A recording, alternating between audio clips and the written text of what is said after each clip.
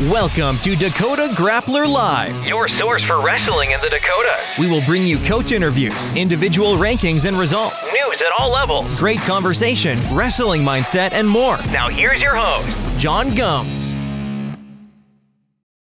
Hey guys, John Gums, Dakota Grappler Live here. Just coming to you on a Sunday night. Got a special guest with us, Shane Sparks on the far right. We're going to talk wrestling, and hopefully this will last about an hour. We'll see how long it goes. We're just going to talk. If you don't know me, I guess I'm John Gums, owner and editor of Dakota Grappler, longtime promoter, and that's pretty much my niche in this wrestling world, I guess. And right beside me is Bill Holton. He is my right-hand man, I always say, and he is my college guru that we talk wrestling. And then on the far side, I've listened to Shane for a long time, Big Ten Network. I know he's involved at Track, Sports Engine, everything that way. I'm going to have him introduce himself, and then we'll go from there. I'll have Bill first introduce himself, and then I'll go over to Shane. Bill? Yeah, Bill Holton. I'm coming at you from Central North Dakota. Just obviously a longtime wrestling fan. I wrestled, did a little coaching. Actually, Shane, I coached in your home state there of Wisconsin for a few years, up in Superior, Wisconsin, way up. Nice.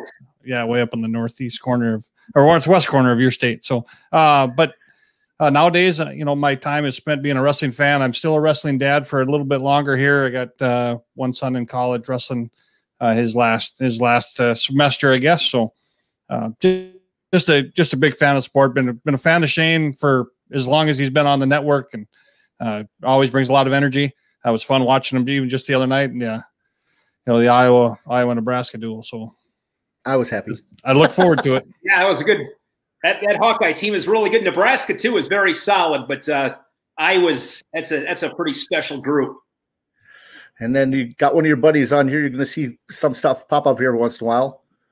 Well, I was going to pick it up by saying if you guys were recommended by Jim Makovsky, you're friends of mine because, and I'll say this publicly, I've met so many great people in this sport. I mean, so many great people. And it's just an awesome group. But the coolest guy I've ever met. If someone said, give me the coolest guy you've met in the sport, a guy that if you got a weekend to go to Vegas with you taking in your car, front seat is Jim Makovsky. That's got the seat. He is so funny. He is a really cool guy. Oh, yeah, definitely. No, we got stuff. I don't know what this is about. Can you see anything in my background? Oh, nice. I got about 30 boxes downstairs. Oh, that's fantastic. That's fantastic. Yeah, I got at least 30 boxes. What am I talking? I got about 60 boxes downstairs. So, some inside joke. He said, can you do this for me? And I said, oh, definitely. That's funny. You want to hear the story quick? Yes, definitely. Start us off with a good story. The quick story on this is going back to 1994, high school wrestling. I was a senior in high school. I was wrestling 103. When I was a freshman in high school, I weighed 81. So I'd have to drink 8 pounds of water to wrestle 103 and go out and just get blasted. That's how it was. So when I was a junior, I weighed 103. Senior year, I'm cutting weight. I'll never forgive myself for it because why do most people cut weight? To take the easier path. And if there's one thing I've learned in 20 years when you deal with high-level wrestlers or high-level anybody, they don't want the easy path. They want the hard path. I mean, I can promise you, Jordan Burroughs wants to make another Olympic team by beating Kyle Dake. I can promise you that. Like he'd be devastated if he didn't get to Russell Dake. They want the hard. So anyways, I'm still dealing with that, trying to forgive myself. But anyways, it was a week before the state tournaments, and I was ranked number 1 all year and cutting weight, not enjoying the sport at all,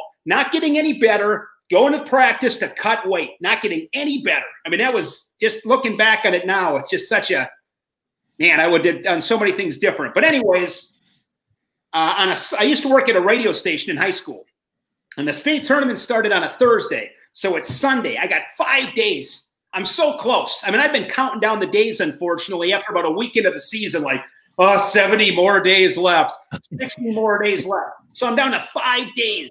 And I was, I was battling my weight all season, but I never quite, I never really lost it.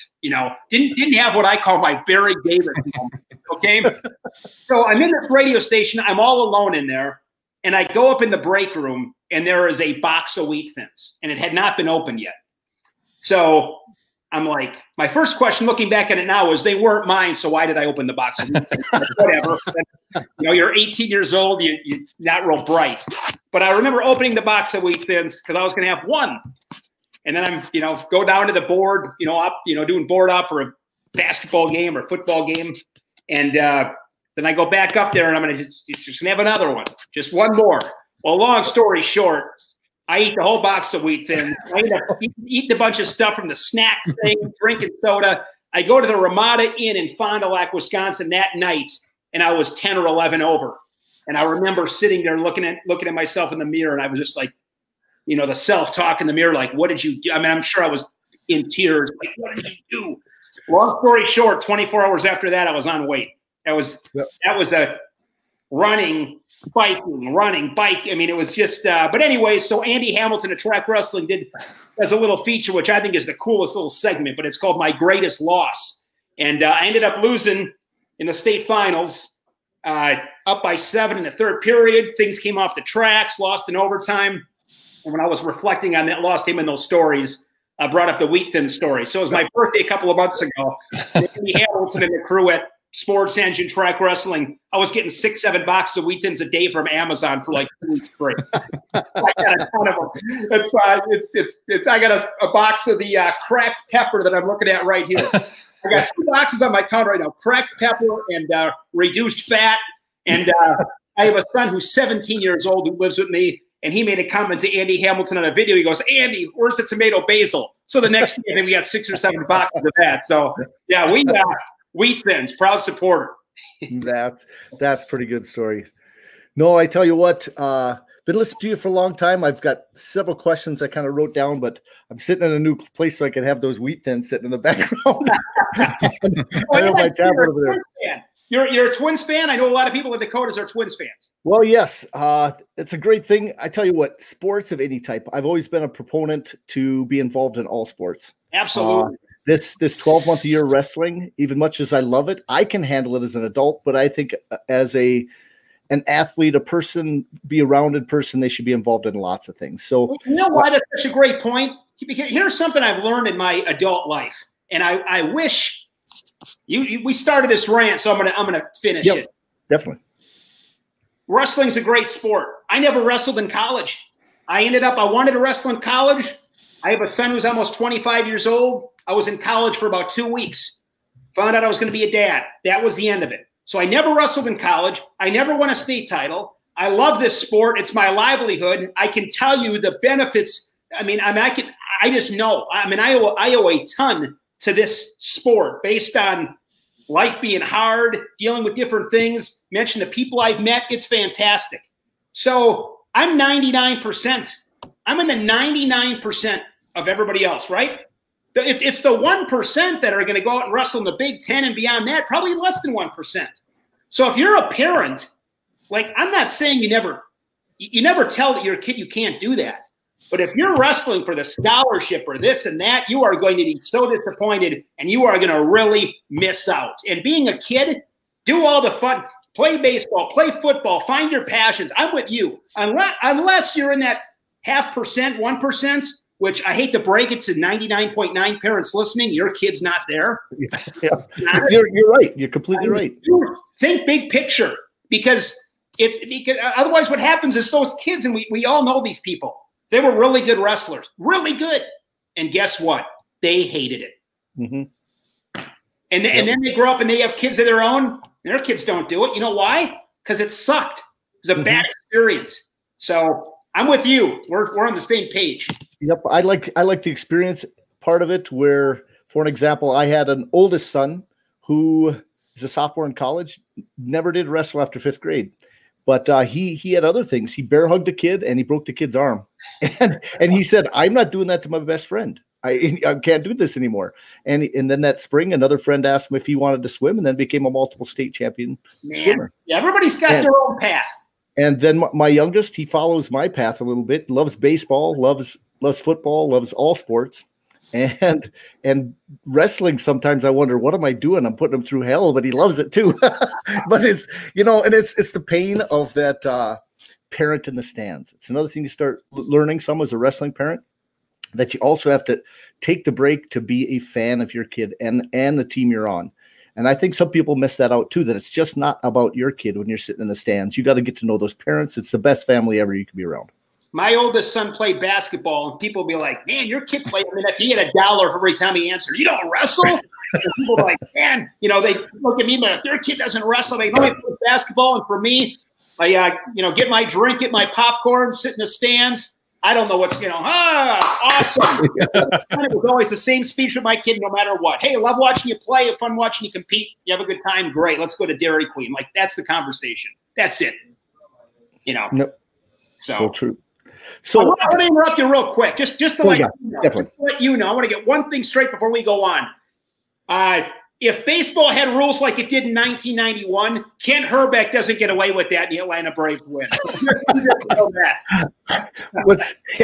My second team has always been the Atlanta Braves because I'm a Dale Murphy fan. Oh, number 3, Dale Murphy. Man, one of the best center fielders ever. MVP, I believe. Yep. Yes. Dale Murphy. I can go through that whole team, but we got a wrestling show to talk about. No, so I want to go back to your beginnings. Now, when did you start wrestling? That's kind of what and where at. Yeah, March of 1983. I was 7 years old. I grew up in a town called Ripon, Wisconsin. 7,000 people, probably an hour and a half away from Milwaukee. You know, East Central Wisconsin. And my dad had a friend that was a farmer named RD was his name. This little kid, and RD's brother Fuzzy was the heavyweight at Ripon High School. So my dad was a barber. He cut hair until 8 o'clock on Friday nights. And I just remember he would take us to watch Fuzzy wrestle. And I do not recall, I could be wrong, but I do not recall ever going to a wrestling practice. I went to a wrestling tournament in first grade and at Fond du Lac Goodrich High School. And little 4-man bracket. And the first kid I ever wrestled was a kid named Seth Pilot. And I found out very quick, Seth was a multiple-time, and he's a stud youth kid. And real good wrestler. I think he pinned me in 10 seconds. I don't remember. I can remember, for whatever reason, the ref telling me I'd have my foot on the line. Before we started, I didn't have my foot on the line. I was standing straight up, did not have any clue. I really didn't know what I was doing there. So he pinned me in 10 seconds. I remember getting up and fighting back the tears a little bit. Like I understood something bad happened a little bit. And won the next match against a kid named Dan Wetzel. I think it was 4-2. I got a white ribbon for third place. And I always think back on that, like, number one, you could give me $100,000 for that ribbon and I wouldn't take it. Yep. Little did I could have never have imagined that March, you know, that day in March of 1983, that would have changed my life forever. I would have never in a million years thought that, but that was the day it all began. And I just always loved it. I mean, for me, wrestling it's the individual aspect of it. I will be the first to admit that in many settings, I'm not a team player. I mean, I cannot imagine playing football. And having somebody like, you know, Aaron Donald yesterday, he's the leader of the Rams and he's got a face mask, getting a fight with somebody 15 yards. Are you kidding me? Like you are that undisciplined. You know, I could not deal with that. And I'm proud to say when I was in high school, I never drank. I was disciplined. I was committed. I don't have any like what ifs. I gave it all I had. And I've never understood why, especially at the college level, just my own opinion. If you're going to do that stuff in college, I wouldn't even waste my time. But that's just me. And a lot of that's probably because I wasn't good enough. Like I wasn't good enough to take shortcuts. So, yeah, I can't imagine relying on somebody else. Not my deal. Every time I listen to you, I think a lot like you do. I remember every person I wrestled, name-wise, you name it, my first matches. You know, I talk about guys in the room I wrestled, and I go back to like class reunions, and they said, John, just talk. Yes, because I remember like everything. I said I wasted my whole brain cell and every day of school, remember in 1st through 6th grade. Yeah. You know, knowing all my classmates' birthdays and what they did in every class, and they go, "What in the world do you?" I said, "I don't know why. I just remember That's that." a great skill set. I mean, people ask if you could have anything, be invisible, be able to fly, this and that. If I could have any superpower, it'd be meeting somebody one time and remembering their name. Oh, it's a lethal weapon if you can do it. Oh, it's crazy. Definitely.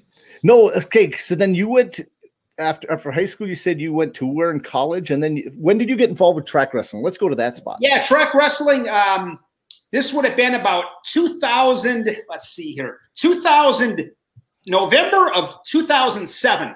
I launched a website called BadgerStateWrestling.com. We were all Wisconsin, and I can tell you exactly where I was. I was on College Avenue in Appleton, Wisconsin at a stop and go light. Probably shouldn't have been on my phone, but I called up Justin Tritz. I'd never met him. It's the first time I'd ever talked to him because I knew to get a business launched in Wisconsin that had anything to do with wrestling, Justin Tritz was the guy. He's just one of those guys. Tom McGarvey runs the Wisconsin Wrestling Forum, Wisconsin Wrestling Online website. I've known in this whole process that it really is, you got to connect dots. You got to network. You got to know people. Until you understand that, you're going to be probably spinning your wheel. And so that was 2007. And that's when I got a relationship with Justin Tritz. Then I was doing some interviews at Fargo.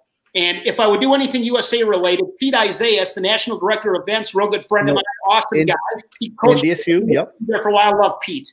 He would always room Justin and I together. So got a real good relationship with Justin, and Justin hired me then in must have been 2015, July of 2015. I owe Justin a ton. I can honestly tell you this. I probably trust Justin Tritz more than anybody else on this planet. You will not meet a better guy. He is the best.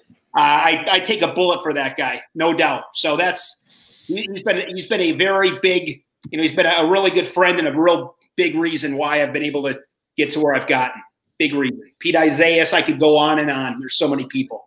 So what were you doing previous? Because I know you started the website, and then how about normal job? Teaching wise, I went to, again, long story short, I'll take you to, I was selling cars in 2001. And I always knew I wanted to be in broadcasting. That's all I wanted to do since I was 10 years old. There was never a plan B. That's what I wanted to do. So I sold cars from January through May in 2001, and I was the #1 salesman every month. I was the only guy. What I always liked was when you walked in the dealership, it had salesman of the month, and since it was January, I was the only name on the plaque. January, February, March, April, May, and I was very successful at it, and I didn't enjoy it. And I remember once I'm sitting outside, and heck, at that time, I'm 25 years old, had a house, driving a BMW. Life is pretty good.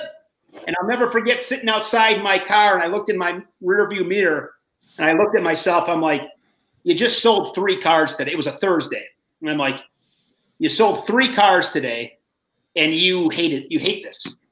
I think the next day I got enrolled at radio school in Phoenix, Arizona. So I went out to that radio school for 6 months and just got so fortunate just getting some real big breaks. I mean, if you told me God doesn't exist, he doesn't exist, here's the proof. It's you can't believe it because here's all the proof. I would still tell you, no way. All my chips are center of the table. God does exist because there is no way in hell that these 20 things just happen to me coincidentally. It'd be I've gotten so fortunate. I've gotten so fortunate. There's been so many people that have helped me out. But then I got a radio job in Milwaukee in 2002. And then I got a radio job in Appleton up until 2007. I launched Badger State Wrestling in 2007, did that for 7 or 8 years. I could just see where the business was going. This business, high school sports, it's pretty big business. I was never in it for that. And I realized, I got to get out of this because I'm just not big enough and don't have the capital, whatever. And that's where I got in with Justin. So that's the sports talk show was a lot of fun. Did that out of Appleton, right by Green Bay. So that job was a lot of fun. And I'll never forget when Scott Cleaver runs the Cheesehead tournaments in Kaukauna, Wisconsin. So Scott's one of my good friends, and him and I would do a wrestling radio show in Wisconsin. We did that for a couple of years, had a lot of fun. And I remember talking to my station manager, because getting that sports talk show job in Appleton, that was hard to do. I mean, I don't know how many people applied, probably over 100, a real hard job to get. And it was a lot of fun. But I'll never forget when I left and I told my station manager what I was doing. I will never forget. He goes, Shane, he goes, wait a minute. You're leaving this to do what? And I'm like, I'm starting this wrestling website up, and this is going to work. I just knew it would. And it was a lot of work. And again, thank God, I was too dumb and did it. If I would have known a year in what all goes into that, I don't know if I would have done it. I mean, it's like anything, any kind of business you run, it's stressful. I'm convinced that I'll live, God willing, I'll live to be, probably 60, and I'll be like 60, get up to heaven. God will be there. I'll be like 60, and he's gonna just put his hand up and go, stop. He's gonna dig into his pocket, grab a notebook, find my name, and it's gonna say, and my real last name is not Sparks, by the way, but Shane Nebl. That's another story. But, he's gonna show my name, and it's gonna say Shane Nebl, 86. And then it's going to be crossed out, and in parentheses, it's going to say he was hell-bent on making that wrestling website work. And I'm going to cover that up for him, because it definitely took years off my life. It was worth it. It was a lot of fun, but that was a stressor. Well, I remember when track first started, because they contacted all the state websites and trying to get into the states. And they actually offered me a deal to get them involved in all their tournaments. And I felt kind of guilty, because they were willing to give me a ton of money. I'm talking half of the proceeds for that first year just to get them in. Justin Fritz hustles. And I basically emailed back and said, guess what? This sounds like the best thing possible, because here's the crazy thing. I've never been into making money with Dakota Grappler. It's been a business of mine for 20 years, and I don't have anything from it, really. It's funny how it works. Maybe a little bit. But the whole thing is I wasn't looking to make money. I was there to promote the sport. And I believe that's part of my life, is just to promote the sport. And I said, guess what? I will give you every contact. I'll get you into North Dakota, and don't pay me a cent, because I want this to go. And I'm hoping more people took advantage of that, because I think it was his approach. And I don't even remember who it was that contacted me. This must have been him. Probably Justin Fritz. I'll bet it was. Yep. And I said, okay, let's first get the first tournament in, and let's see how they like it. And it was kids wrestling actually first. We started to get kids wrestling tournaments in first, and all they were getting back was $1 per wrestler.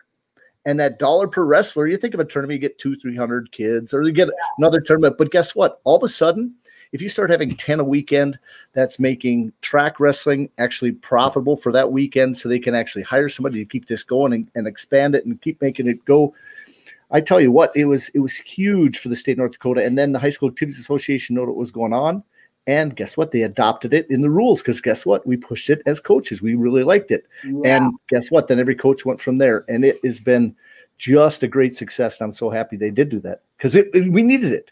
We needed something like that. Danger. I mean, Justin Fritz he's a visionary, and he works so hard. And like I said before, he's just such an honest guy that his integrity is second. I've never met a guy with integrity like that guy, like ever. He's one of a kind. He's one of a kind, and just a great example of,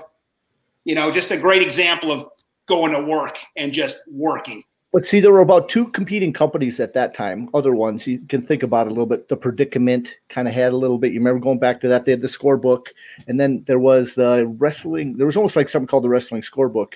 And South Dakota took a long time to get them over to track, actually, because they were using the other system. Okay. Yep, some of that history-wise. Bill, I'll let you ask a couple questions. I don't want to dominate this. Yeah, no, I'm just here to listen anyway. It's kind of fun. So, Shane, I want to talk about Big Ten Network, right? So you've been on the sidelines. You've been able to kind of get started in there. Talk about the start of that a little bit. Then I got a couple follow-ups. Man, this is a pretty crazy story. So, gosh, I'm trying to think what year it would have been. I remember doing the PA at the Wisconsin Badgers. Corey Wallman. Corey Wallman's a North or South Dakota guy, South Dakota. Yeah. Yep. So Corey Wallman was an assistant coach with the Badgers with Bart Shelsvig. And Bart was a Webster City, Iowa guy, I believe, but obviously great career in college with Iowa under Gable. But those two guys were assistants. And somehow they got me in where I could do the PA for the Badgers. And when I did the PA for the Badgers, did that, and then I got to do some play-by-play for UWBadgers.com. And I remember being at the Big Ten tournaments. It was at Northwestern probably 11 years ago. It was going to be right in that mix. And I remember watching Tim Johnson, Jim Gibbons, and Lee Kemp. And I'll never forget it. I just remember looking and being like, in my mind, like, that's the goal. Like, that's the goal. I mean, the Big Ten Network was always my goal from the beginning. So then I got an opportunity to do the NCAA selection show. I think Pat Tossi did it in year 1, and then this was going to be year 2. So the Badgers let me take. I went with the team to Northwestern. Went with the bus with those guys, Pritzlaff and Barry Davis, just awesome guys. Wallman, Bart is great. So I did that selection show, and that was the first year then that they were going to do these. It was called Live Sports Radio, and it was these little earpieces inside the arena. It was the first year they were going to do it. The timing of that, I got into that, and I got to do the semis. And Brian Hazard and I, who does a lot of PA work, Brian's out of Virginia. He does the NCAA Championships PA with Jason Bryant.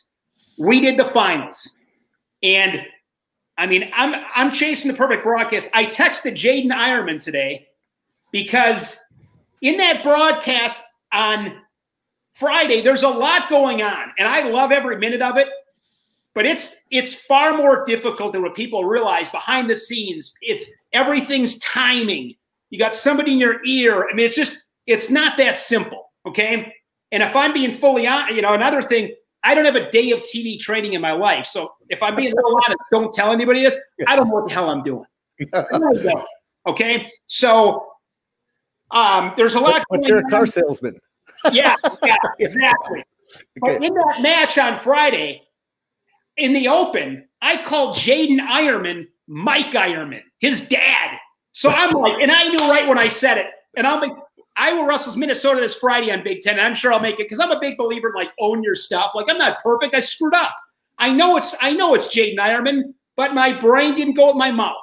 But it still ticks me off. It's like, God dang, I was having some fun with Jaden today. He's like, oh, don't worry about it. It's like, I just felt like an idiot, blah, blah, blah. So, anyways, I don't know where I got going on that.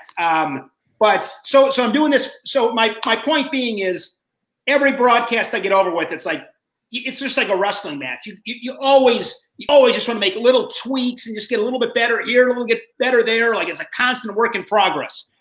That night in Philadelphia, it was Robles McDonough, Taylor Bubba Jenkins, John Reeder won a title that night. I think Jordan Oliver beat Hot Stress from Boise State. It was that year. And I remember getting off of that broadcast thinking, man, that had definitely been the best I had done up to that point. Okay, so I remember feeling so good about it. Well, I go back to the hotel, and Jim Gibbons is in the lobby. And I remember having a self-taught conversation in my head, walking up to my room going, here's the deal, Shane. You're coming back down here, and you're going to meet Jim Gibbons, and you are going to calm it down. Because I if you don't know, I get pretty energized. You know what I mean? So I went down. When I went up to the hotel room, put my bag away, came down, and introduced myself to Jim Gibbons and said, it's always been a goal of mine to, work with you on the Big Ten Network. So Jim and I are talking. We're having a conversation. And Quentin Wright walks by, and he won a title that night. And Quentin Wright, I don't remember the exact timing of it, but at the same time, the Skov brothers, one wrestled at Ohio State, one wrestled at Oklahoma State. I think it's Jude. I wish I remember the other. Is it Jude and Andrew, maybe? Anyways, they come walking by, and they're telling, and I'm talking to Quentin Wright, and I can hear these guys telling Jim Gibbons, we heard a guy tonight. You got to find him. We heard this guy tonight. He was great. You got to find this guy, Jim. And Jim Gibbons looks at me and goes, come over here. And he looks at the guys and he goes, this guy was one of those guys doing that. Start talking. And I'm like, yeah. And they're like, that's the guy. That's the guy. Jim. This guy, blah, blah, blah, blah, blah, blah, blah, blah, blah. Next thing I know, Jim Gibbons goes, you want to go get something to eat? And you guys will appreciate this story because we're talking about this a little bit. Oh, yes. So Jim Gibbons, myself, and by this time, I got to be honest, the feeling of excitement in my body is, I'm like, I cannot, this is what I'm like, I can't believe this is happening to me. Like, are you kidding me? This is unbelievable. So Jim Gibbons and I and another guy get in the car and we go to a place called Pinky's Diner. I don't even know if it's still around. In Philadelphia, Pennsylvania. And I think we're there till like 3 in the morning. We're there talking wrestling and blah, blah, blah. And we're there with another guy who Jim introduced me to when we got in the car. And I can't remember his name. And I don't know who he is. But he's talking wrestling. Seems like you know what he's talking about. Tell him a few stories. So, not that, probably like 4 or 5 years ago, I asked Jim, I'm like, Jim, I've always wanted to ask you. Like, we're in the car that day when we go to Pinky's Diner. I'm like embarrassed to ask you, but like, who was that again? Randy Lewis. Randy Lewis. And Jim and Randy are real good friends. We go with Randy. I mean, one of my favorite. A couple of years ago, snowstorm in Iowa City. It's me, Jim, Randy, my girlfriend at the time at a Perkins at 4 in the morning in Coralville, Iowa. But the timing again, getting back to the timing. Big Ten Network at that time was like looking for a mat side guy. Doug Brooker was the guy from the old Iowa Public Television and Big Ten Network. They gave me an opportunity. It worked out. Did the mat side for a number of years, and now like the last 5 years, they've continued to give me more play-by-play gigs. But that's how the Big Ten Network started. I mean, that's awesome. Again, just being right place, right time, and rest is history. Well, I tell you what, I'm a little jealous. That's pretty cool. Yeah, I want to. The timing of it was. I mean, you can't make this stuff up. No. So I want to rack your brain a little bit. You've interviewed a lot of guys, after in a lot of events. I'm going to throw you some names out. Give me some impressions on a few of these. Mark Hall. Very polite, pretty quiet, well-spoken guy. When I think of Mark Hall, I just think about a guy that's just polite. Just unbeliable career. I'm looking forward to watching him at the Olympic trials. Yeah, me too. He pulled out the recorder when he won it at Big Tens in Minneapolis, and I saw something kind of cool today on Twitter in the last day or two. Somebody made a comment on Twitter that James Green had been beaten by Yanni Diakomihalis, and he wasn't sure if anybody ever did that. And Mark Hall, I believe it was Mark Hall on his Twitter, said, yeah, Dylan Ness did also, but people losing this, no big deal, bro. And I think that's one thing with this sport, too, that I think the best guys, they're willing to put it on the line. They give their best effort. And not that losing doesn't sting, but I remember when Isaiah Martinez got beat by Vincenzo Joseph when he was going for his 3rd title, and he had a great tweet. And he said, very few get out of this game unscathed. Yep. Like, that's the truth. Like, you lose, whatever.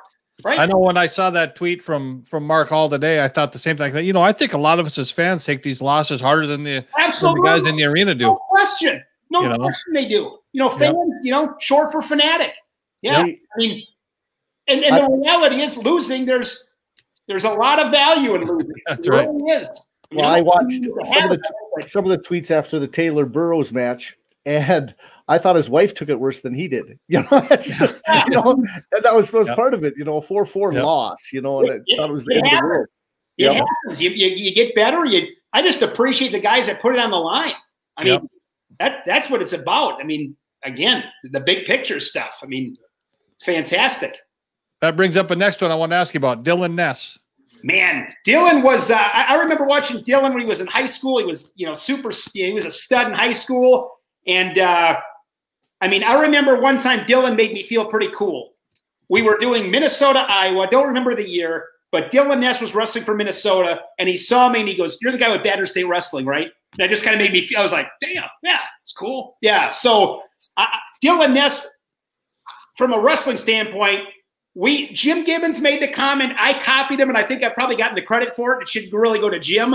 But Dylan Ness, and I dropped the line. Yeah, I dropped Dylan's name in the broadcast the other day. I don't remember who we were watching, but Dylan Ness, it might have been Caleb Young. It was Caleb Young. Dylan Ness, you're riding Dylan Ness. Next thing you know, you're on your back against Dylan Ness. So we'd always call him highly combustible material, handled with extreme care. And that was Dylan Ness. I mean, he's one of those guys, when you're riding him, like you're in trouble, and you could always see it. You know, a lot of guys would want to ride him because, like, freaking next thing you know, you're on your back. Dylan Ness was exciting. He was just exciting to watch. Yep, always.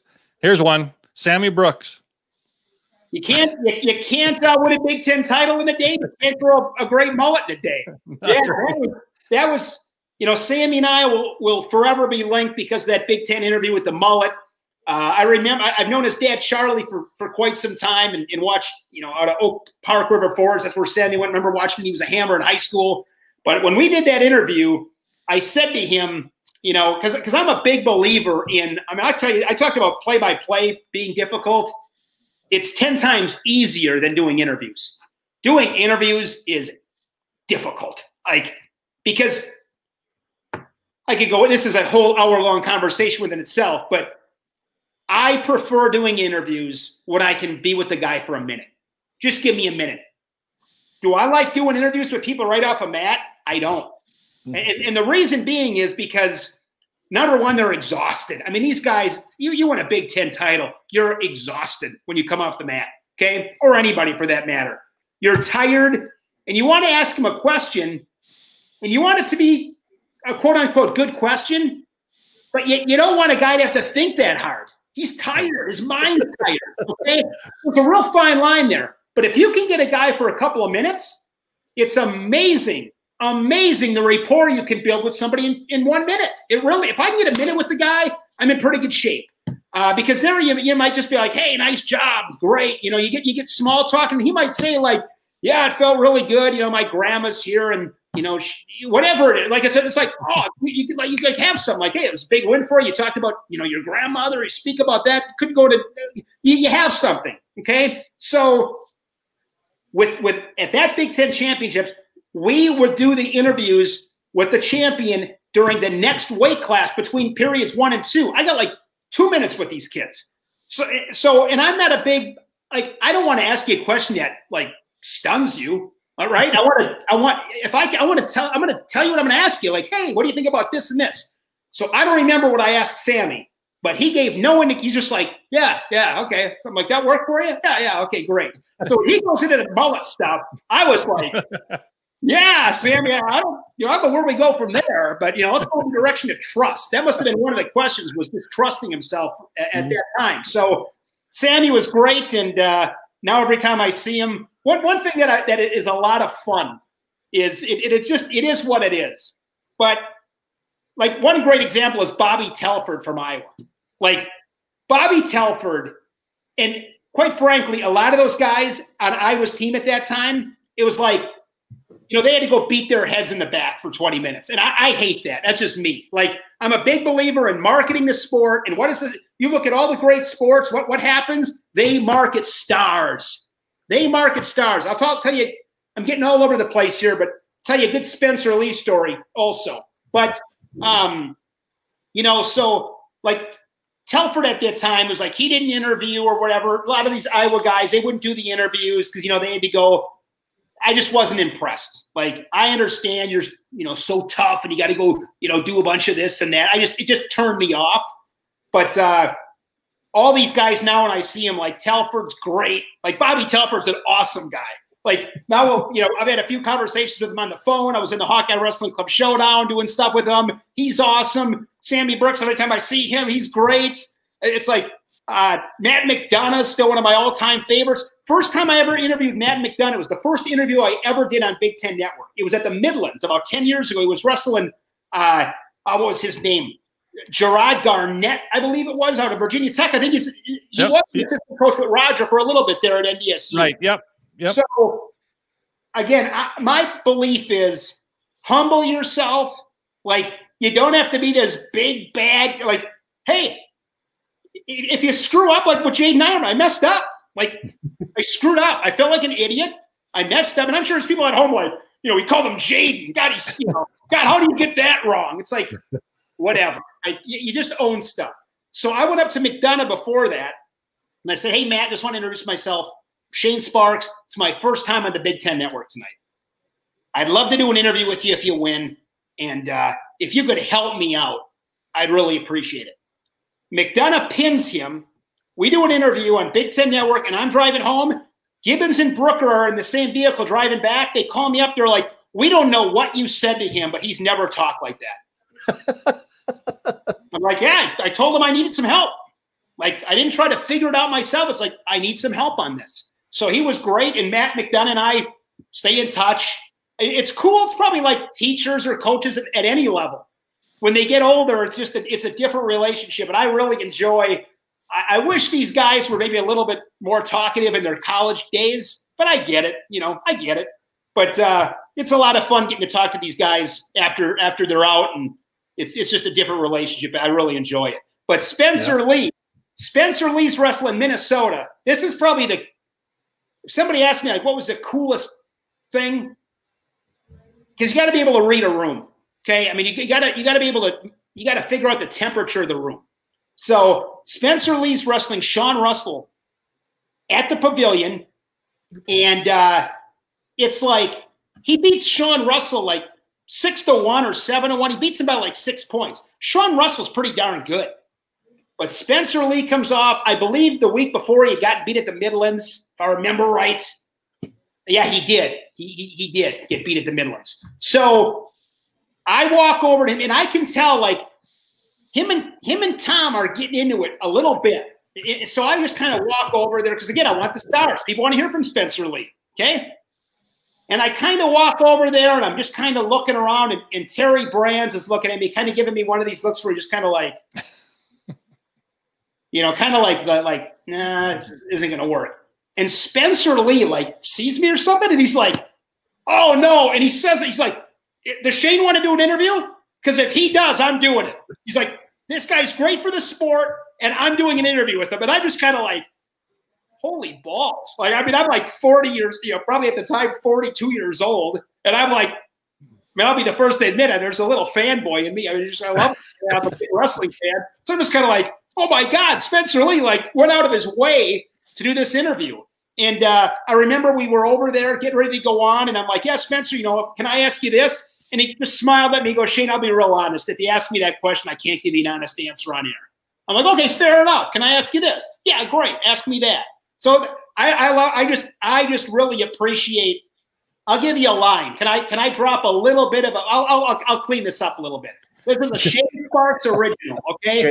And I swear by this line.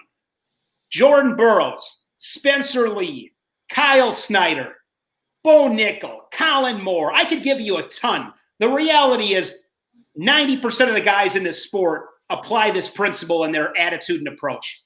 You can be a complete ass kicker without being an a-hole.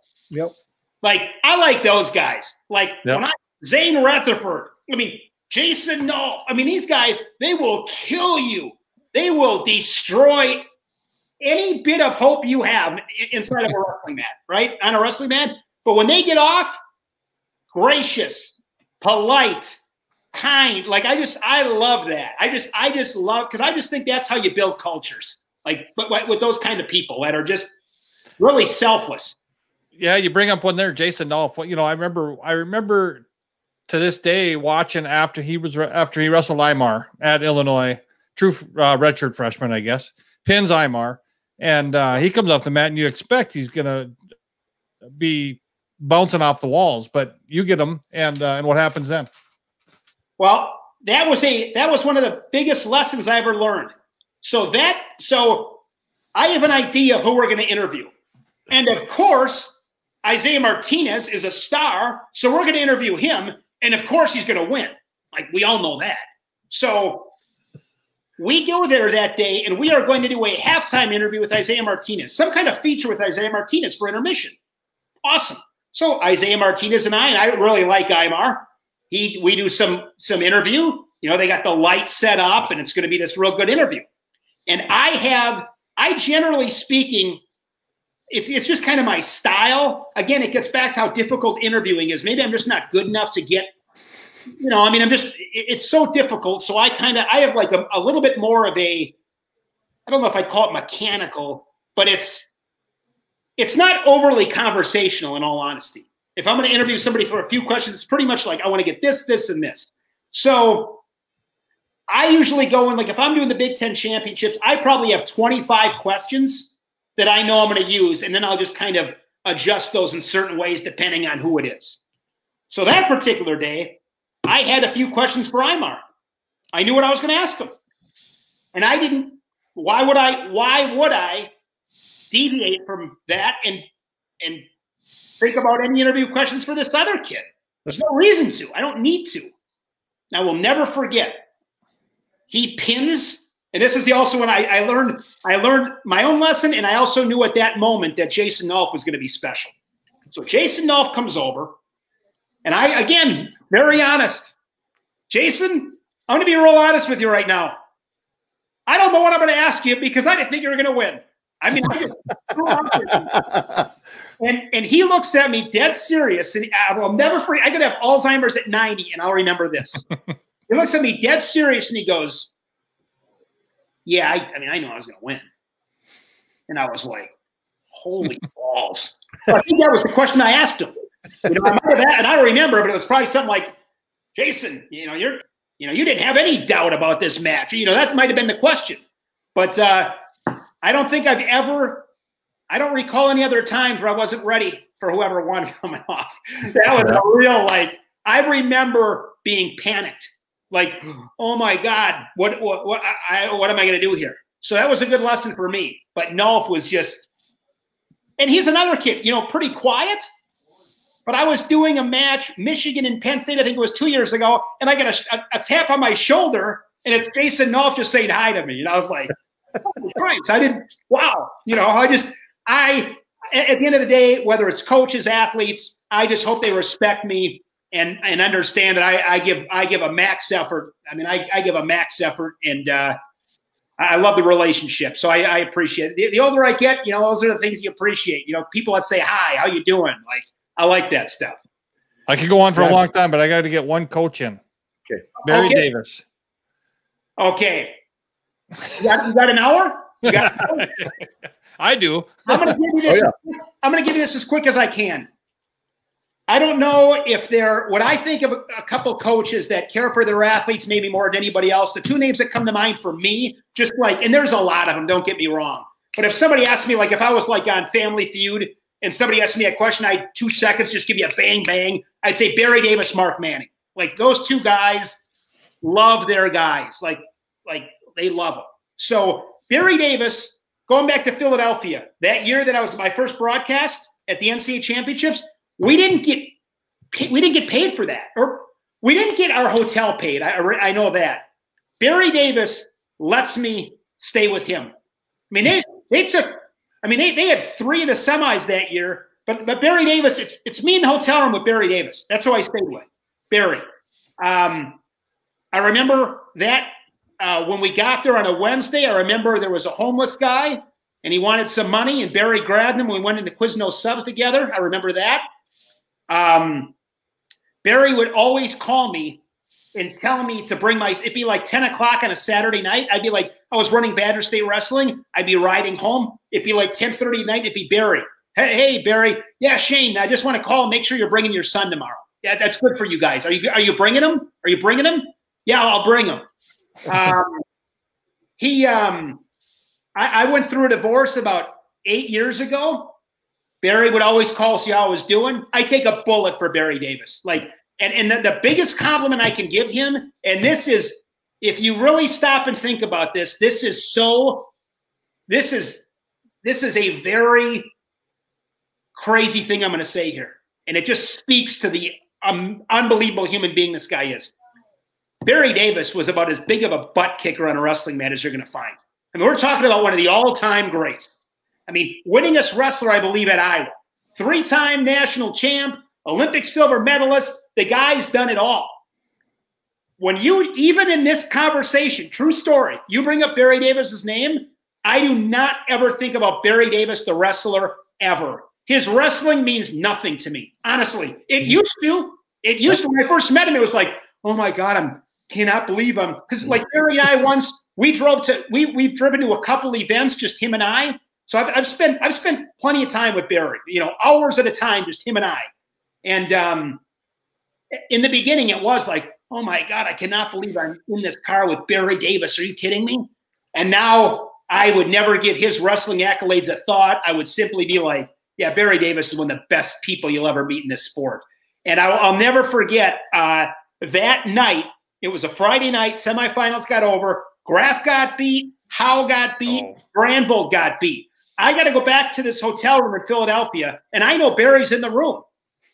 And it's like, what the hell am I going to say to him, right? I'm just praying to God he's like sleeping, okay? I will never forget this. I walk in there, sneak in, open the door, lights are off, Barry's sleeping. You know how hotel doors are pretty heavy, okay? I mean, I literally, I closed that thing. I'm tiptoeing to the bed. All of a sudden, I'm getting ready to get in the bed, and I hear, can't get him I hear, can't let him get to the legs. He turns the light on, and I'm like, just like, sorry, Barry. He's like, can't let him get to the legs like that. He was just, it was live it down. Yeah.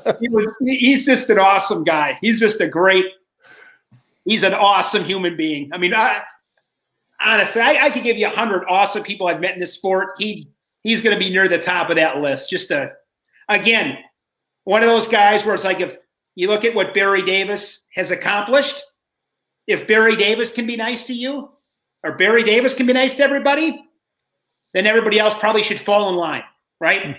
Jordan Burroughs, Kyle Snyder, Yanni Diakomahalis, Spencer Lee, like some of these guys that are the best. They're the best.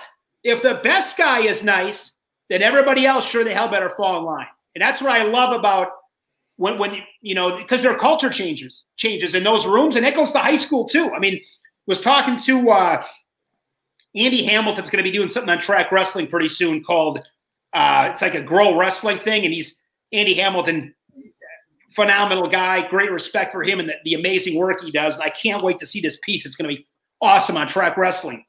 But he talked about a story, Sammy Sasso. So Sammy Sasso pinned Michael Carr today from Illinois, who's, I think, a really good too. But trying to think where Sammy went. Did he go to Nazareth or like? Yes, Nazareth. Yep. Nazareth. Yep. So Nazareth, he's at Nazareth, and the coach at Nazareth, and I don't know his name. I wish I did, and I need to find this out. But he had something where every day they spotlight a kid in like the final couple minutes of practice. You bring up a kid, and he brings up Sammy Sasso. And he goes around the room to every guy in the team and asks the kid, asks them, like, give us something you like about Sammy Sasso. Positive culture deal. And they get to some freshman on the team. He's a freshman. I don't know what kind of contributor he was, but probably pretty low on the totem pole. And here you got Sammy Sasso, one of the best kids in the country. And it gets to that kid, and he says about Sammy Sasso, I like Sammy because he says hi to me anytime he sees me in the hallway. Bam! That's the kind of stuff that stuff fires me up, because that's culture. That's what this sport should be about. That's how you do it. And that kid, when I see Sammy Sasso, I haven't seen him in person since the Big Tens. I'm going to give him a big high five and be like, that's why you're the man. You're a great wrestler, but let me tell you why you're the man, because this is how you treat people. I love that. That's my favorite story. I love that story. I never get sick of telling it. Yeah, great story. No, that is awesome. No, I sit down to the state wrestling tournament usually with all the older coaches, and there's like a mid-afternoon 2-hour break where some of the wrestling fans are going across to like the Buffalo Wild Wings or some other place to get an adult beverage. And I'll go down and sit on the floor with the coaches that got to hang out with their kids, or the ones that put on their wrestling shoes and go out and wrestle with some kids who are probably warming up to get into a placing match or doing something like that. And honestly, just listen. And that's my favorite part of the state wrestling tournament, is trying to absorb something from some of the coaches and just sit with them. And the relationships you build, it's life-changing, because those coaches understand. I think they see the big picture. The young coaches, I wish the young coaches would do this a little more, is just listen, because the older coaches know it took a lot for them to get there, but they're willing to give that secret to somebody else. And people don't realize that secret is not such a secret. It's being involved and being committed and being loved by your athletes, like the Barry Davises, like these other coaches. And I tell you what, that's probably my most favorite part of wrestling is now those Saturdays when there's no wrestling going on. I'll give you another great thing that always gets me. I do the Wisconsin State tournament, and it literally chokes me up every year. It's just every time it happens, I tell myself keep it together but it's just so powerful. Like I said before, most of us wrestle in high school, even if you're a state place winner, it's probably the end of the road. That's just the reality. That's how it is. And what I always love is final match for a senior, win or lose. Mm-hmm. When he goes over and that embrace it in the corner with the coach, that stuff is priceless because it's just a special time. I mean, and every time I watch it, I just think man, it's like just a cool deal. That always gets me choked up watching that because if you're in this sport, you understand the relationships, the time, the sacrifice, the love. I think it's one thing too. I mean, I love tough. So I love about this sport. I love it. But I also love the love. I also love my youth wrestling coach is a guy named Herm Leitz. Herm Leitz lives in Ripon, Wisconsin right now. Ron Milogic, John Kennedy, a couple of my high school coaches at Ripon High School. I haven't wrestled for Herm Leitz in, coming up on 40 years. Herm's one of my guys. I love Herm. I mean, Herm is, and I try to remind him, I see Herm at the state tournament every year in Ripon, along with my 5th grade teacher, a guy named Don Greger, who's one of the biggest influences of my life. And now that I've gotten older, I make sure every time I see those guys, every time, and I usually get choked up.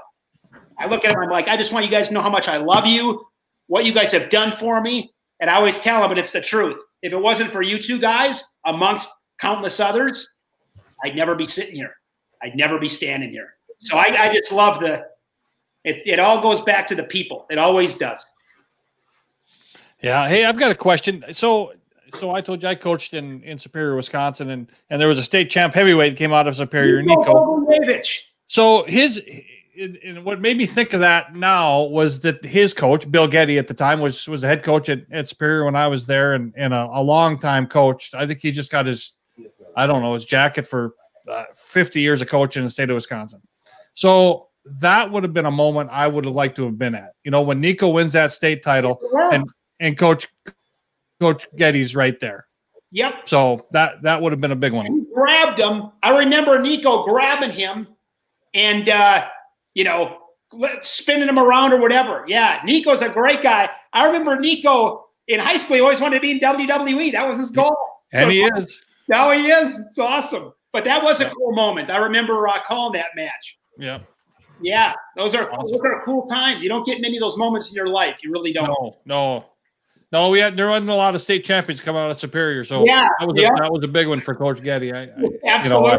We still talk quite a bit, and we had a lot of fun times running around the state. But that's that would have been a great one for me to be at. Yeah, that was fun. Well, I tell you what, I get to call the state wrestling tournament too, both the dual and individual, and I'm trying to squeeze Bill in this year. Bill's been with me for a while, and I'd love to get him live in some of the Class B matches. So that's kind of my goal now, is to get Bill to do some live commentary stuff. Yeah, that's the next step. Because I tell you what, you build relationships there too. Our TV time is kind of different with COVID this year. It's going to be really challenging. So I tell you what, we got some demographics to do. North Dakota's still having a state wrestling tournament, but they're letting everybody qualify. And not only that, and they're going to separate, there's 2 classes in North Dakota, and they're going to separate the Class A and the Class B, the 2 classes, to 2 different times. And basically they're going to put 2 sessions in the morning, the A will go, and then they're going to shuffle them out and put the B in, which they've always wrestled them at the same time. And they think they might want to shuffle the fans out too. So we might think they will. They are going to shuffle the fans out. So if you buy a ticket for B, you're there for the B, and then you get shuffled out, and you'll have to buy another ticket for the A, but that won't be easy to do because you'll have to do that through your school. They're going to sell no tickets at the door. No tickets at the door, and so I get Bill in so Bill can see the whole thing. Yeah. With my media pass. Is that inside the Fargo Dome? It is in the Fargo Dome. Yep. It is. What a great place that is. That's a great venue. Yeah. Yeah, that's a lot of great matches have been wrestled inside those walls. That's for sure. Oh, for sure. No, now if you had to pick one of your number one matches you've got to call, do you have a top 5 list of matches that you've got to call? Man, that's a really good question.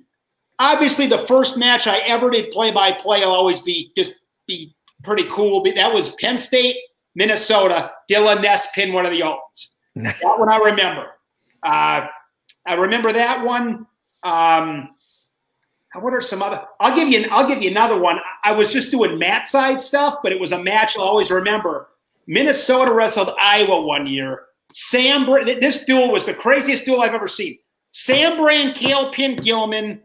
Ness, I think, beat St. John. I think Telfer beat Nelson. It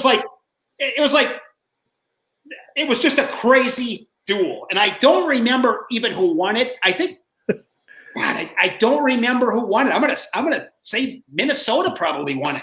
But it was probably Storley and Evans were in that match.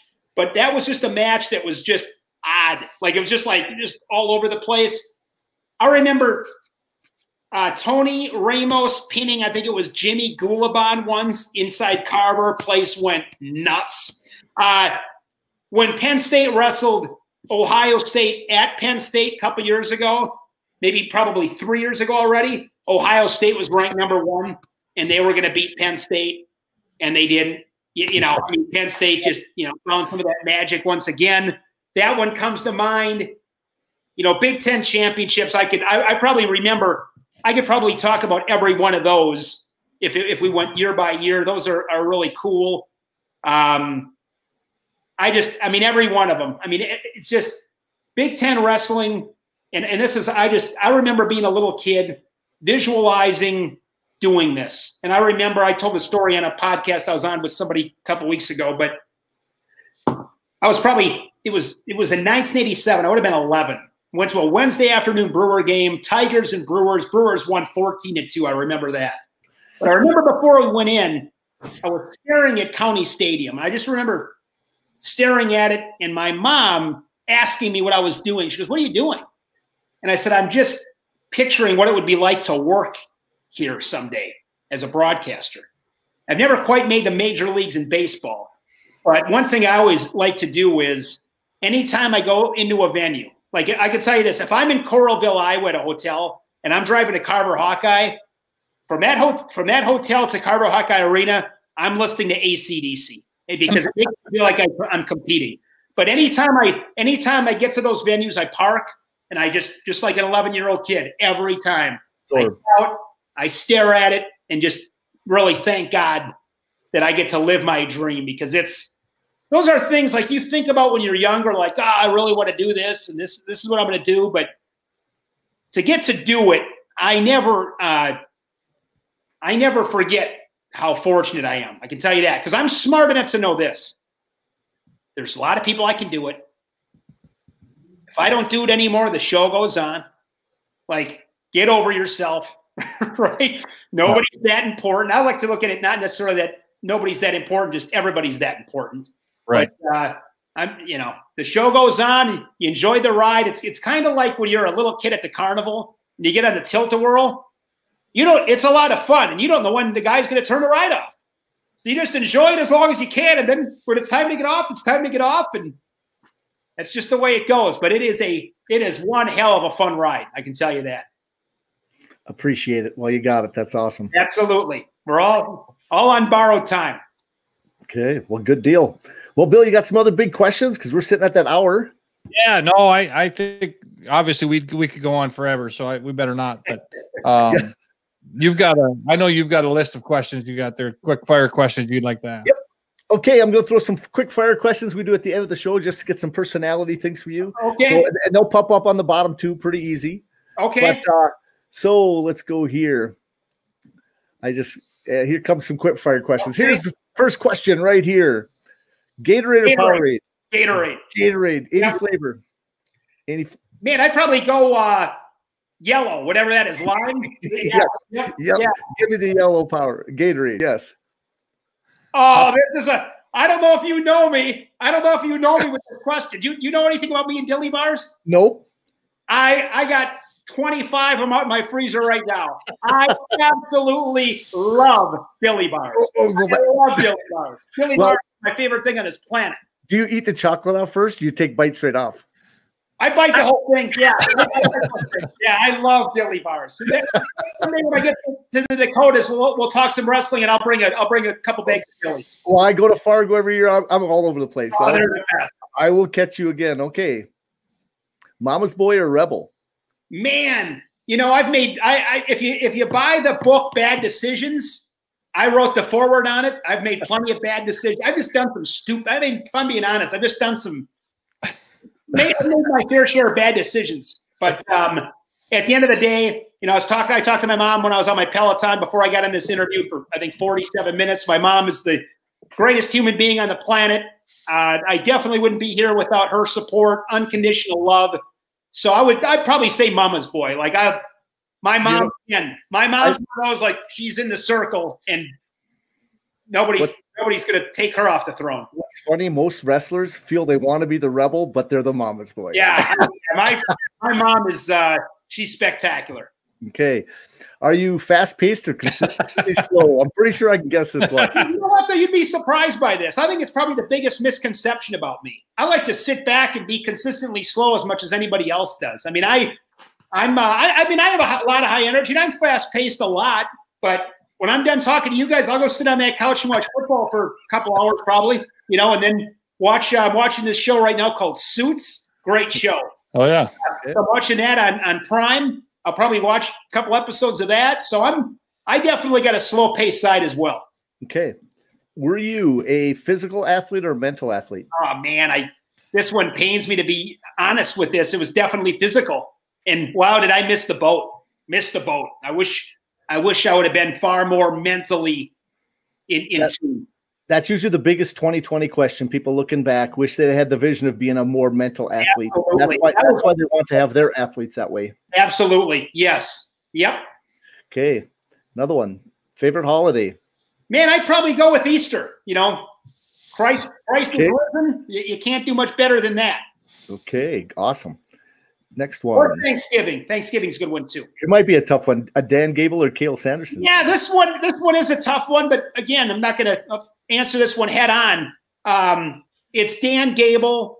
Again, I got a little quick story if you got time for we got time. We don't give up here. when I left the radio station to go to Badger State Wrestling, the first interview I was going to do was going to be with Dan Gable. And I didn't know him at that time. So I was going to do the interview, and I was in Appleton, Wisconsin, driving to Oshkosh, where I currently live and lived then. And my phone went off, and it was a number I didn't recognize. Hello, Shane speaking. Hey, Shane, this is Dan Gable. And I just want to confirm that we're still on for this afternoon at 4 o'clock or whatever it was. And I hung up the phone, and it was at that moment when I knew I made the right call. Mm-hmm. I got Dan Gable calling me to confirm an interview. This guy has no idea who I am, nor should he. He doesn't owe me anything. And he called me up to confirm something? Wow. So then I call him up, we're gonna do the interview, and I've gotten to know Dan. I've spent quite a bit of time with him now since the last 10 years too. So I get to my house in Oshkosh and I call him, come up, we're gonna do the interview. His wife Kathy answers the phone. Yeah, Dan's expecting your call. Give us a minute here to make sure that we have our call waiting turned off so nobody interrupts you. I'm like, are you freaking kidding me here? Like, again, I go back to, like, how do people make you feel? I mean, Dan Gable made me feel like I was bigger deal than he was. That's crazy, right? Like, that's incredible. So that's an unbelievable skill. So, or, just an attitude. So anyways, I'm very prepared. I talked about that Nolf deal before with the preparation. I learned I learned something here on details. So I have all these notes written out for an interview. I'm always pretty well prepared. In my intro, and I don't have all the stats right, but you'll get the point. I'm like, BadgerStateWrestling.com, our next guest, 2-time high school state champion, 100 and whatever and one, Olympic gold medalist, unscored upon. As a coach, he's this. He's simply known as Gable. That's my intro. And Dan Gable goes, wow, what an intro. I'm in my basement. Nobody can see me because it's audio only, and I am in my basement going like this. I knocked that freaking ball 600 feet out of the park. And then I looked down and realized I didn't hit record. Oh, no. And there was no way in hell I was going to have him redo it. So when I did the interview in post-production, it was, blah, blah, blah, blah, blah. I did all the same thing. He's simply known as Gable, and we bring in the head coach of the Iowa Hawkeyes. And then I go into my first question. Nobody ever hears the, wow, what an intro. It was the coolest. So I told him that story a few times, but it was at that moment when I learned details. Yep. That was good. Well, I tell you a quick story. Now, mine's only going to be quite a bit shorter. So this weekend, got a hold of Terry Steiner, a good friend of mine, as we graduated together and talked forever. And he's been on the show several times. But he's a great guy. I asked him, what are the possibilities I could get Dan Gable's contact information? Because I'd really like to get him on the show. And so I told then Jim Makovsky and Bill that I'm going to try to get his information. And so then, and Terry is out of the country right now. He's in France. He's in France. Yeah, yep. And it wasn't like 10 minutes later, he had texted me back, and it's probably 4 a.m. over there, and he gave me his information. So then Saturday, my goal was to get a hold of Dan Gable. That was my whole goal. So I don't know how to approach this because he doesn't know me from nobody. And, you're kind of scared, but yet this is one of those in my mind, because I've been an Iowa fan forever. It's like a bucket list moment for me. Yeah. So I text him, and I haven't got a response back yet. So I'm almost like disappointed in myself now. Did I say something wrong? I mentioned who I was, and I hope you don't mind that Terry Steiner got me your information. I just would like to contact you to see if I could set you up for a show like this. And so he has not got back to me yet. So I'm going, oh no. Try him again. I would try him again because I know, like right now, or during I think they spent some time in Florida. I'm almost positive they do, but. Okay. I can't say enough good about him. So keep on him. Oh, I will. So he's great. I've got 2 more I sent to, and one is Brock Lesnar, who is a South Dakota boy who I'd like to interview.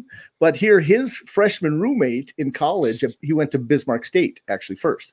Yeah. And his freshman roommate's a decent friend of mine. So I now got his contact information. But whole thing is after I got his contact information, it wasn't 5 seconds later. He said, but you can't use that because he tells nobody to contact you. Oh, yeah. Brock, I remember I've met Brock twice. The first time I met him was Logan Storley. I think Logan Storley wrestled as a true freshman, correct? Yep, that is correct. They awarded him the Junior Dan Hodge Trophy in a duel. I don't remember who Minnesota was wrestling, but Brock Lesnar was there because they're from the same hometown, I believe. Right? No, they're not. No. Yeah, they're both from Webster, I think. Yeah, Webster, South Dakota. Correct. Yeah. Yep. So I met Brock there. I think I met him, but I don't remember. I don't remember if we interviewed him at all. But then last year, Wisconsin was wrestling Minnesota, early season duel in the Big Ten. He was there, and they were there to celebrate. Man, maybe it was his 20th year of his national title, perhaps. They brought him in to celebrate something. And I remember shaking his hand thinking, I cannot imagine getting punched by this. My hands aren't, I'm not that big of a guy, but my hands aren't that little. His hands are humongous. Like, I just remember when he shook my hand, I was like, oh my God. Like, can you imagine getting punched by that? That was the first thing I thought. And I remember I had to sell him. Because I'm like, Brock, he's like, because he's a pretty humble guy. He's like, I just don't want this to be about me. And I said, Brock, I said, God, what did I say to him? I'm like, 2 questions. I'm like, 2 questions. I'm going to ask you about wrestling for that team. Like I remember positioning it like 2 questions, and we'll talk about the influence of this program. Like, it won't be about you. It'll be more team oriented. And if I remember right, he looked at me, he goes, 2 questions. And I'm like, it's very nice. But I remember thinking to myself, like, yeah, that's the deal. Don't try to be the big hero here and ask him. Right. Like, if that's what he said, that's what you do. And he was very gracious. He was awesome. And I still can't imagine getting punched by that guy. No. Well, I go back. I've wrestled him. Back. Are you serious? Oh, yes. See, I coached at Valley City State University, and they had at that time, they don't have a wrestling program anymore. And then he was at BSC, and we'd bring our guys at Christmas over to BSC to wrestle. And so as a coach, I'd wrestle him, and I didn't think much of it because he had a hard time getting out from bottom. But at this time, he weighed about 235, 240. And then all of a sudden he came back at his second year in college, and all of a sudden, oh my, Brock, what did you do? And he says to me, he says, Coach, I lift every day. that's what he said. Coach, I lift every day. And wow. And so I said, geez, and he went out to, and this goes back to one of the stories I have with him, then they went to the Bison Open, and then he goes and he beats Minnesota's heavyweight at the Bison Open. And that's when Jay Robinson came up to me and he says, hey, you run this Dakota Grappler thing. What do you know about this Brock Lesnar? Can you give me this information? Because guess what? That's what he did. Then he went after Brock after that. Really? And so, yeah. And Jay Robinson, here's the funny story is he says, this Dakota Grappler, I think at that stuff, that book you do, I think I could do it in Minnesota. And he tried a book for 2 to 3 years, tried to do a little book, but it's almost impossible. I'm such in a small state. I know everybody with wrestling. Okay. So you go to a Minnesota, you've got 1,000 teams almost compared to my 50 teams per state or 100. Okay. So I have a relationship with every coach. Yes, Jay Robinson, but he's not going to do the sales. That's a lot of work. Yeah. He had a guy named Josh Krebs out of Minot who ran that. What did they have? They had a wrestling website. Oh man, I'm trying to think what it was called, because they did have a website for a little while. Yep. J Rob owned that. But now let's keep going with my questions. Like I said, we are doing this, ask these questions, and we string them out quite a ways. Okay, so the next question. Here we go. Favorite number? 23. I was born on November 23rd. I always liked number 23, and then you got guys like Ryan Sandberg of the Cubs. Michael Jordan was 23. I'd say my second favorite number is 10. Favorite baseball player, Chipper Jones. There we go. Atlanta Brave. You betcha. Yep.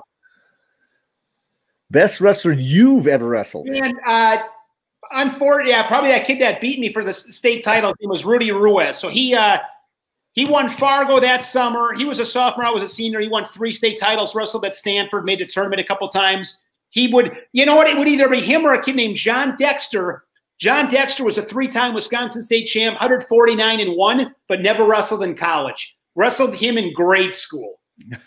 I might go with John Dexter, actually. Rudy Ruiz, John Dexter. I'd probably take Dexter. Dexter was an animal. That's pretty good. Yeah. I love the names. Any habit you learned in wrestling that you still do today? I think it just comes down to, for me, it's just trying to eat halfway decent. And I try to take pretty good care of myself. I mean, I'm a big, I cycle. I do a lot of biking. And I think that's wrestling. Like you take care of, I try to do push-ups every day, just stuff like that I would say that's probably it, and I think too, from a broadcast, there is one, I guess I got another one. When I wrestled in high school, I'd always I'd go find a mirror. Like I'd go find a back bathroom or something, and I'd have a self-talk. Like I'd look at myself, it's like, like literally looking at myself in the mirror, let's go get this, blah, blah, blah, say a prayer, go do it. Every broadcast I do now, every time I go find a bathroom, I look at myself in the mirror and I say, that's what you're born to do. Big match today. Go get it. Go get it. Say a little prayer. Like I love one of the things I do, because I think the coolest thing about being in broadcasting, it's the next best thing to competing. Like the bathroom I go into at Carver Hawkeye, when I come out of that thing, I'm in the tunnel and the arena's right ahead. So I literally feel like, I seriously feel like I'm going to wrestle. That's what I feel like. And then you put the headset on us, I put the headgear on, national anthem plays. I wrestled 103 back in those days. You started at 103. So the national anthem to this day is my favorite song. It always will be, because anytime I heard that song, It was go time. And that I get that same adrenaline rush broadcasting. So that'd be another one, the mirror talks. Okay, that's great. Bill, any last questions? That's my quick fire questions, guys. Thanks for participating. Wheat thins or Triscuits? Wheat thins or Triscuits? Yeah, I'm a wheat thins guy. Oh, yeah. That's pretty good.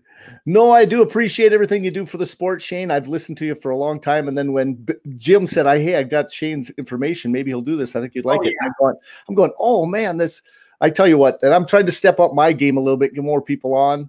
I do appreciate it. Bill and I could talk wrestling forever, but you guys bring another flavor to it. And then like I said, every time we do these shows, it lifts my heart and my soul that wrestling's powerful out there. It's absolutely. Well, I really appreciate you guys having me on, and thank you guys for what you're doing. I mean, you guys are the guys in the trenches getting it done because you love it. I mean, you guys love it. So thanks thanks again for having me on. This has been a lot of fun. Okay. Thank you again. And Bill, thanks for coming on, Shane. Yeah, hey, tell you guys. Tell us where we can follow you on social media, or where else we can see you. All right, let's see here. I think I need to do a little bit better job with this. On Twitter, it is. Let's see here. Come on, Shane. The real Shane Sparks, because there's a rapper that's Shane Sparks out there. You know that? Oh yeah. And I think the other guys got in trouble or so. It's not exactly what you want your name to be associated with when you Google it, right? It's on Twitter. It is at Shane Sparks BTN, and then on Instagram, let's see if we got that. What that thing is? I should know this stuff like right off the top of my head. What is it? On Instagram, it is Shane_Sparks BTN. Shane_Sparks BTN. Yeah, thank you much. Okay, one more question from Jim Makovsky to you. Who would have been the better wrestler, Brett Favre or Aaron Rodgers? Wow, that is actually a great question. Who would have been a better wrestler? Because Aaron Rodgers doesn't make many mistakes, but Brett Favre lets it fly, and he was very good. God, that is an absolute phenomenal question. Who would have been a better wrestler? God darn it. I think Aaron Rodgers would have been the thinker. I think Brett Favre would have been the aggressor. Yeah, that's just it. I mean, they're so opposite. I mean, I can tell you this. You take those two as a quarterback and combine them, it'd be like darn near perfection. So different, but both just both in the top 0.5% to ever play the game. I grew up with Favre, so I got to go with Favre. even though Aaron Rodgers is a much better quarterback than Favre is. I mean, Aaron Rodgers, in my opinion, is the best guy to ever play the position. Even though I'd rather have Favre as a teammate, I think Favre's a better leader. His skill set was phenomenal, but Favre was always good to make you have a couple F-bombs with those. Yeah. I was like, gosh, but two great quarterbacks. I mean, this is crazy. I'm 45 years old. Favre became the starting quarterback, I think, when I was 16. I've been a Packer. I'm not a diehard Packer fan, but I like the Packers. I don't know what it's like to not have a quarterback that's not a Hall of Fame quarterback. That's something. That's pretty nuts. How about this? Would that be on your bucket list for an interview? For you? Could you? Favre? Yes. Yeah, maybe. I mean, I'll get you his information. No, just kidding. When I worked at the radio station, we did a Monday Night Football show every Monday, and I was the guy out asking the questions. So there was a time, Roger, and then I was in charge of like getting the guests their food and like, hey, what do you want to eat? But I remember it was Memorial Day. No, it wasn't Memorial Day. It was Labor Day, when it was myself, my son Austin, who at the time was probably 12, and Aaron Rodgers sitting down having dinner together. Us three. That was it. Us three. We got a picture of that. That was a pretty cool thing. I met Favre a couple of years ago. If I could do any interview, there's only one person on this planet that there's two people that I really want to meet. Two. Vince Scully, longtime voice of the LA Dodgers. I'd want to meet him. And then a guy that I want to meet, my all-time, I mean, I've been around the sport for a while and get to rub elbows with a lot of great wrestling people, past and present. But my all-time favorite college wrestler I've never met, and I really want to meet him, and that's Chad Zapital. He wrestled for the Hawkeyes. Okay. Never met Chad Zappel. Kyle Klingman sent me Chad's information. I have his phone number, and I'll probably send him a text sometime and say, "Hey, Chad, Shane Sparks, I'd love to meet you. If you ever get to Iowa City, can I buy you lunch?" I want to meet Chad Zappel. Chad Zappel was a big reason that I fell in love with wrestling in high school. He was my guy. Like I love Chad Zappel.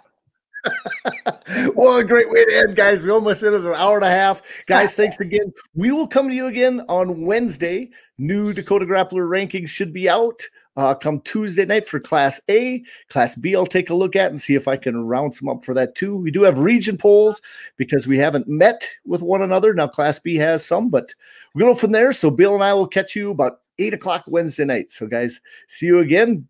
Go out and promote wrestling. Bill, any last words? I don't.